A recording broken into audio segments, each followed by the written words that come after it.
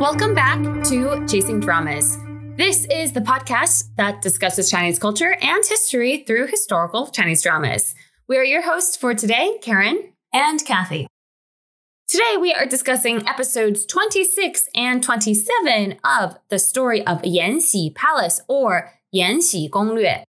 This podcast is in English with proper nouns and certain phrases spoken in Mandarin Chinese.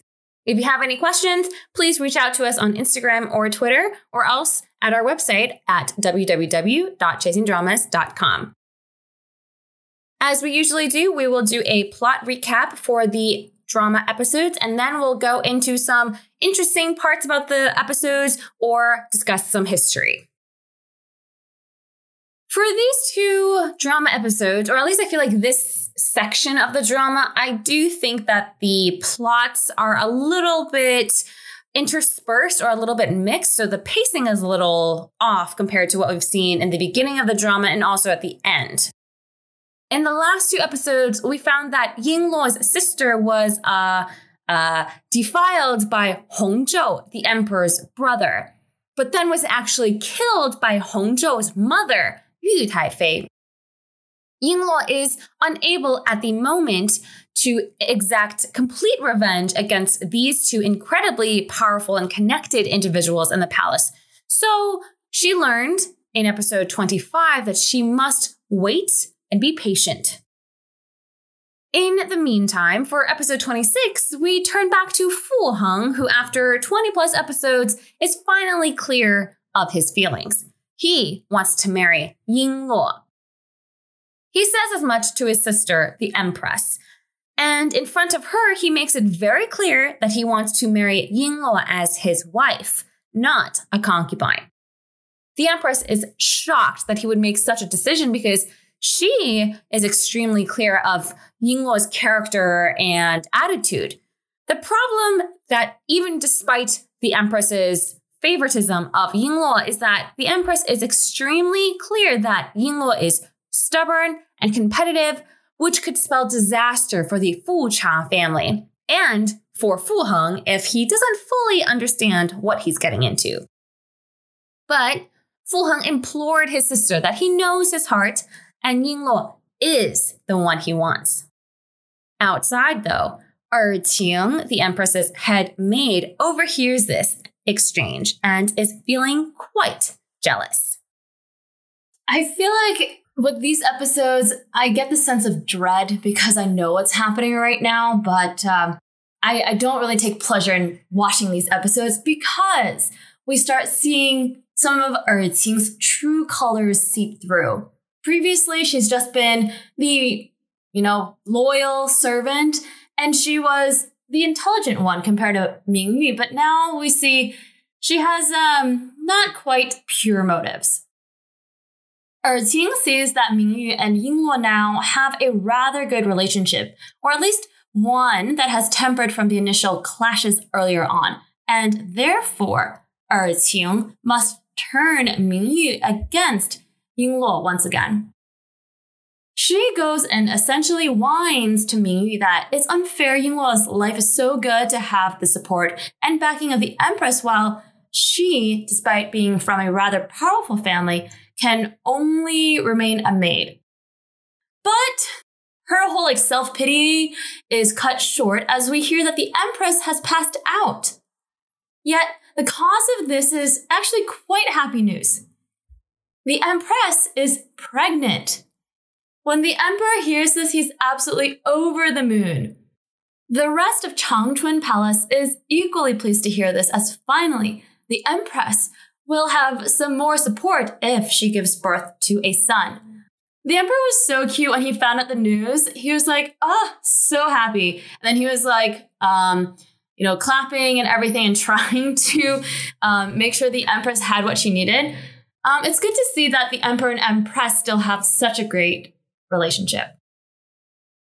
While all of this is happy news, plot deems it necessary to have some additional conflict. On the way to see the Empress, Xian Fei, who we haven't really seen in a couple episodes, meets an imperial doctor who just tended to the Empress. On the way out, the doctor let slip that he was very sad to not have been able to save her brother. Xianfei is confused, and the doctor explains that he was sent to tend to Xianfei's brother in prison, but was recalled before doing so. Perhaps if the Empress didn't recall the doctor, then maybe Xianfei's brother might not have died. This shakes Xianfei to her core, because now she thinks that the Empress is just faking her kindness. To make matters worse, Xianfei hears the Empress say these exact words, that she, instead of sending a doctor for her brother, changed her mind to give money to Xianfei instead. This was an idea from Chunfei to boot, but Xianfei does not hear this, nor does he hear the fact that the Empress expresses a lot of guilt for not having done more and wants to apologize for Xianfei. This, unfortunately, sows the seeds of discord between the two women. Xianfei now is completely enraged at the Empress for her hand in destroying her family.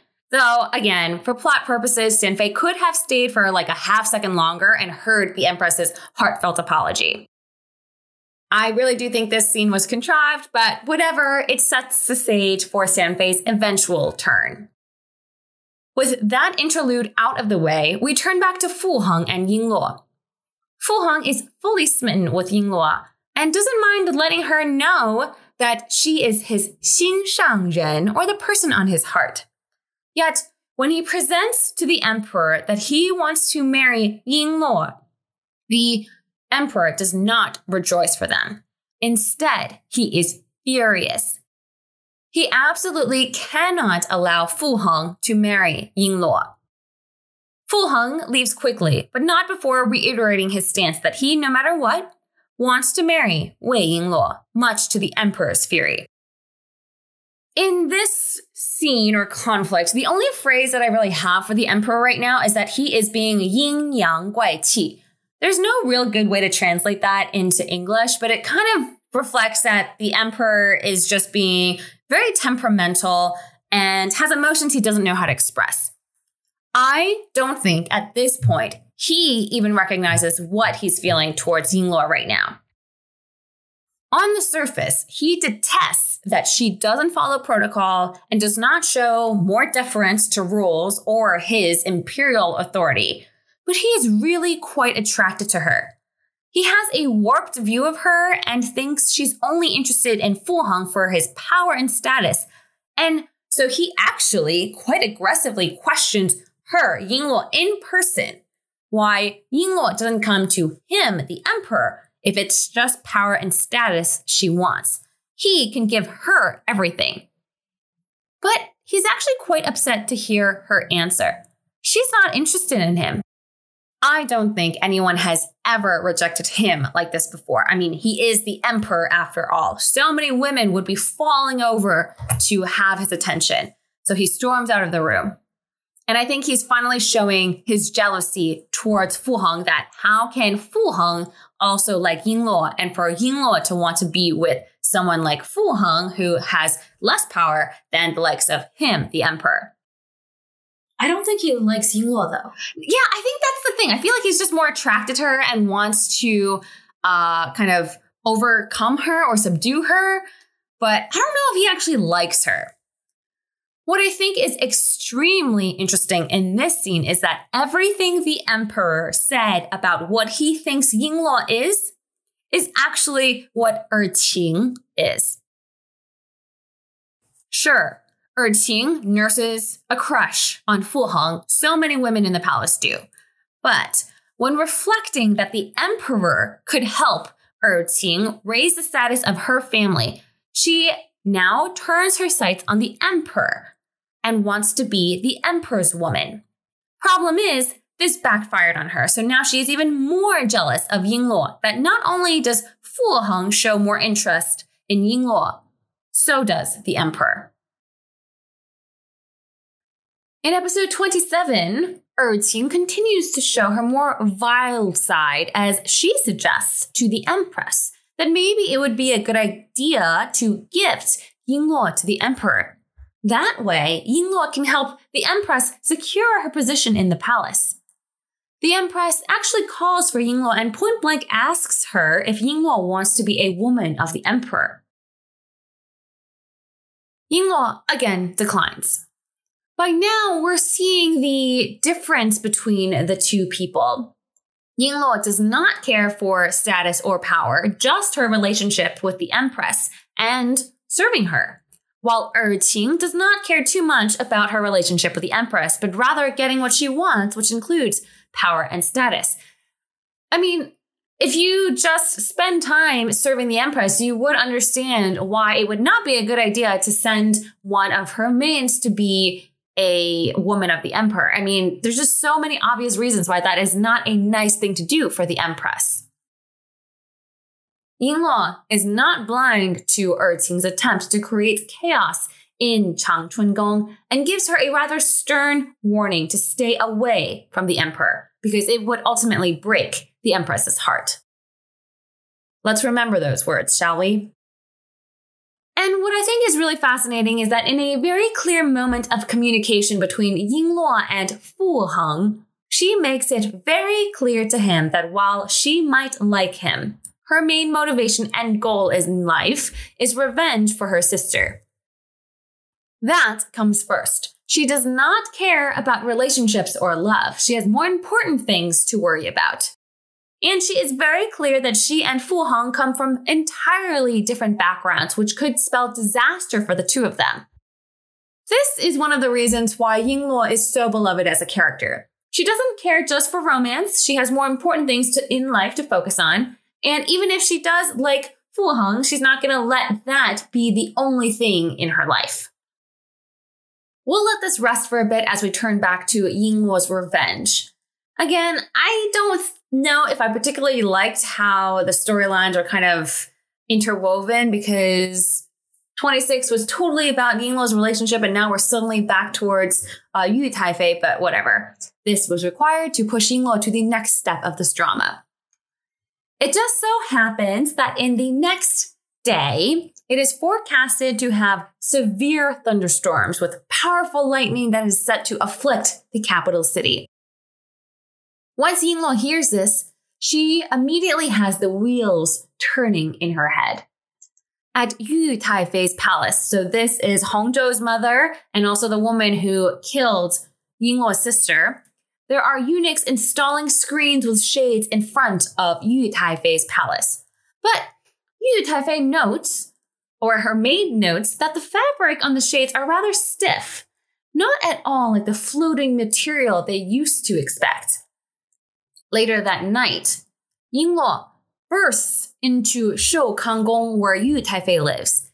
The shades have been set up and the evening is set to start raining. Before the rain starts, though, Yingluo is screaming for everyone at Shoukang Gong to hear that Yingluo is here for revenge. She publicly shouts the horrible deeds that Hongzhou and his mother did to her sister. By now, an entire crowd of eunuchs and maids have heard the words and are now muttering under their breaths. Is it true? Yu Taifei is such a kind person. How can she have a hand in killing this maid's sister? Yu Taifei actually continues her facade that she has never harmed a single person in her life.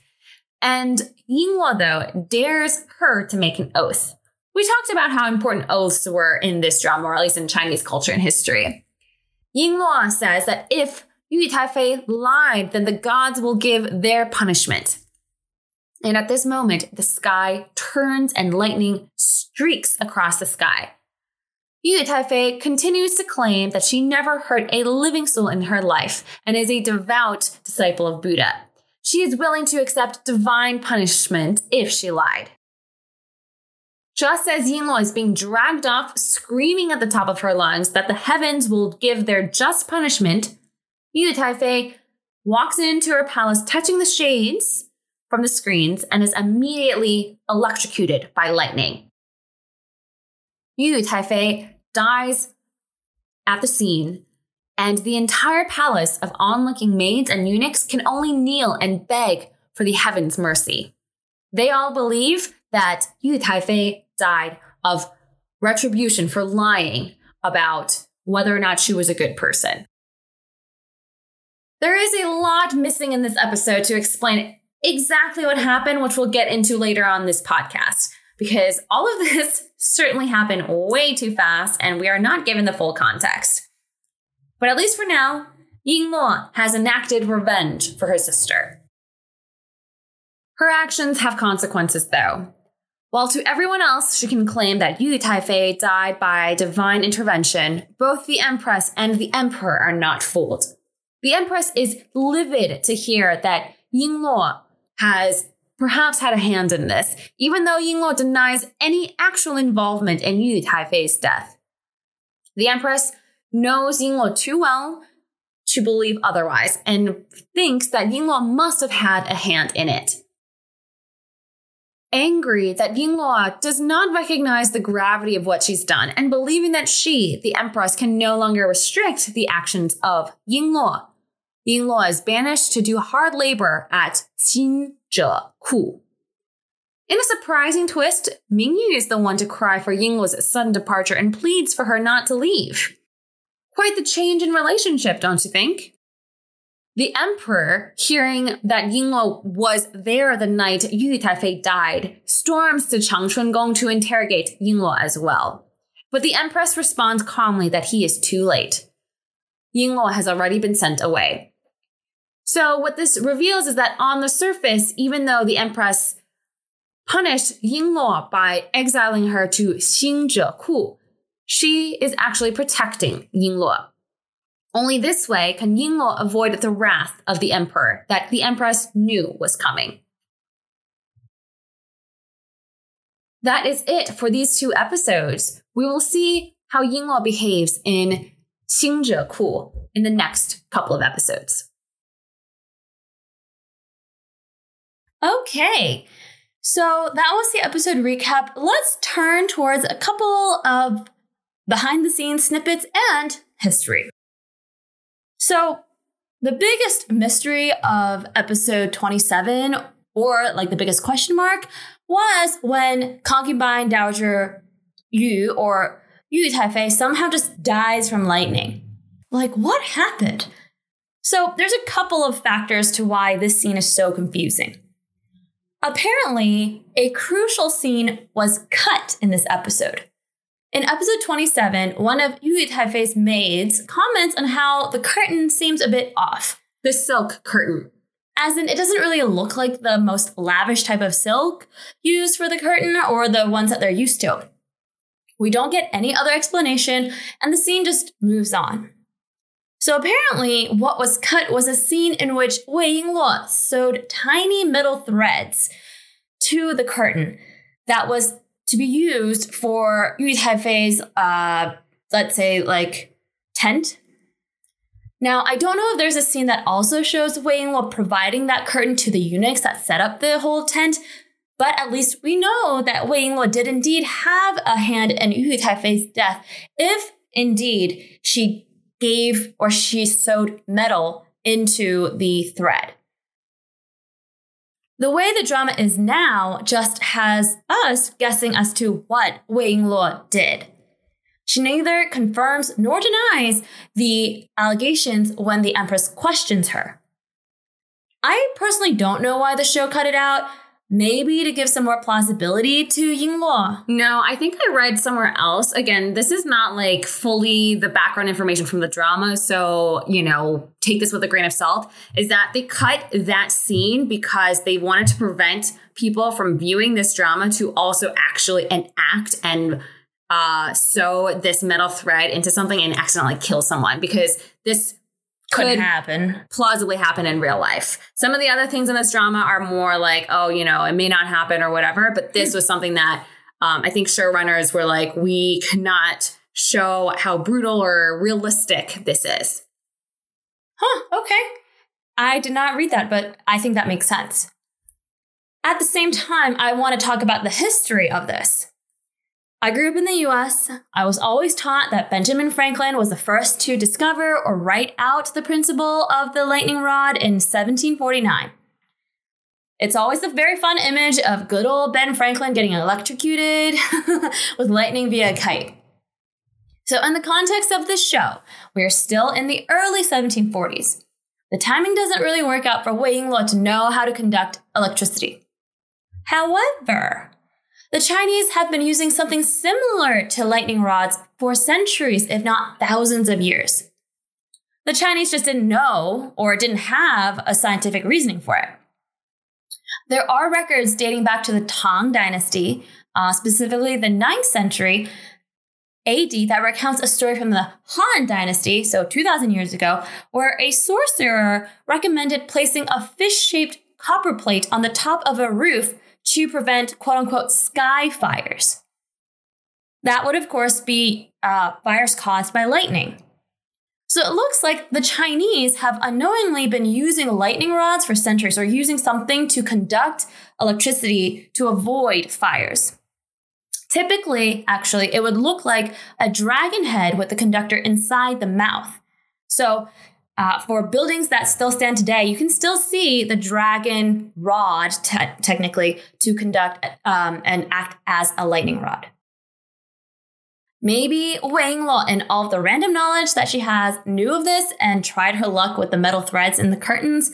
I'm not sure. Or she's, as we joked, she just came back from the future. No, she's most definitely in this drama somebody who has modern knowledge and went back in time and basically invented a million things in this drama.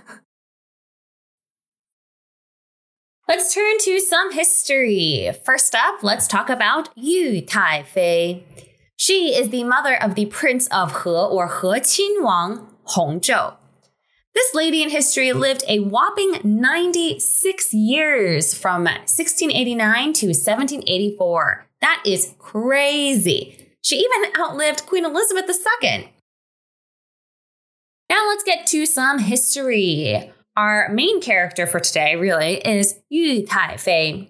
She is the mother of the Prince of He, or He Qinwang, and his name is Hongzhou.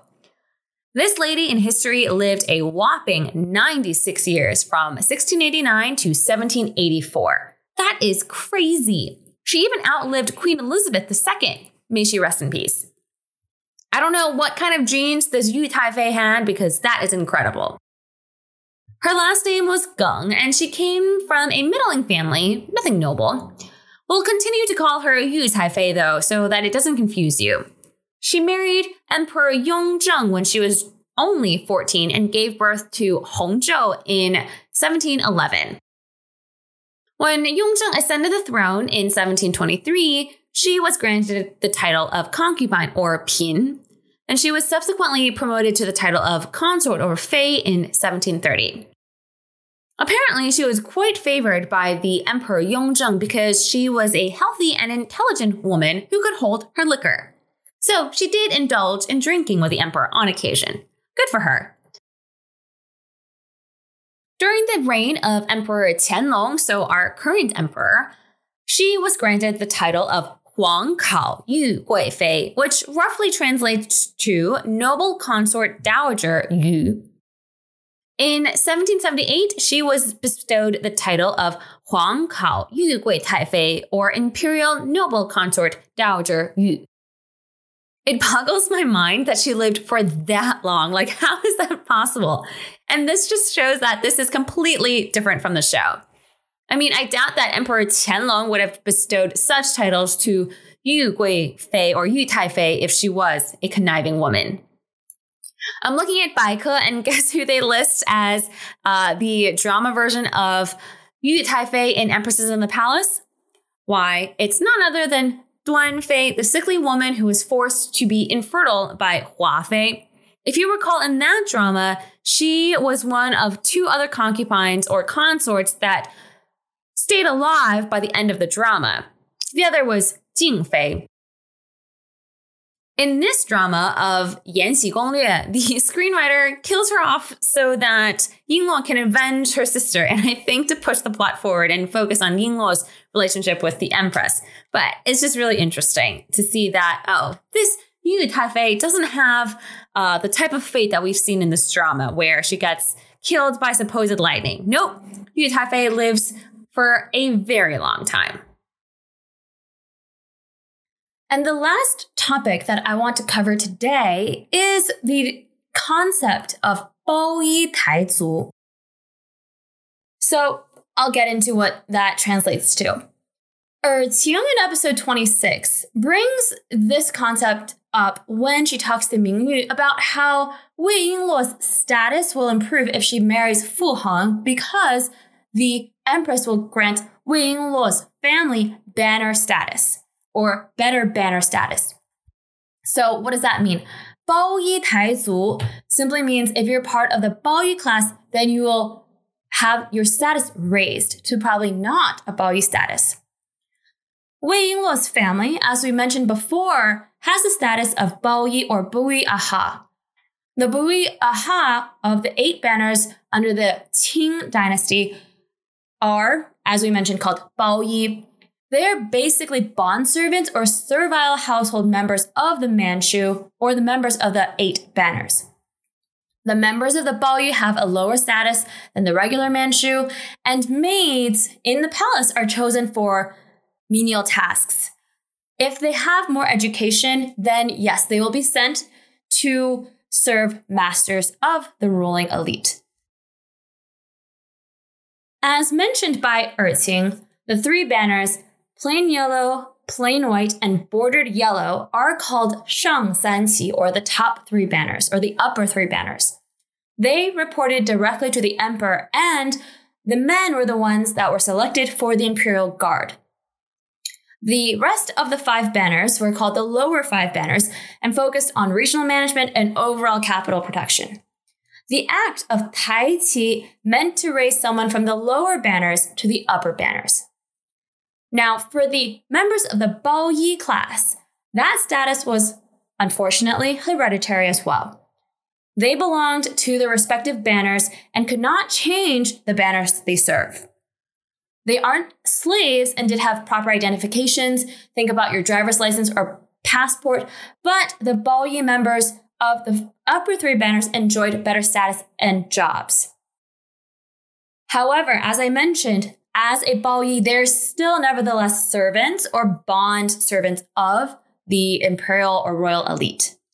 The only ways to change that status and station in life are the following ways. 1, raise the status of a concubine or consort's family.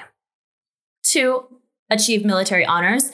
3, provide contributions to court. And 4, have an overturned conviction. So if you're wrongly accused of something, then maybe you will be able to raise your banner or your family status from that.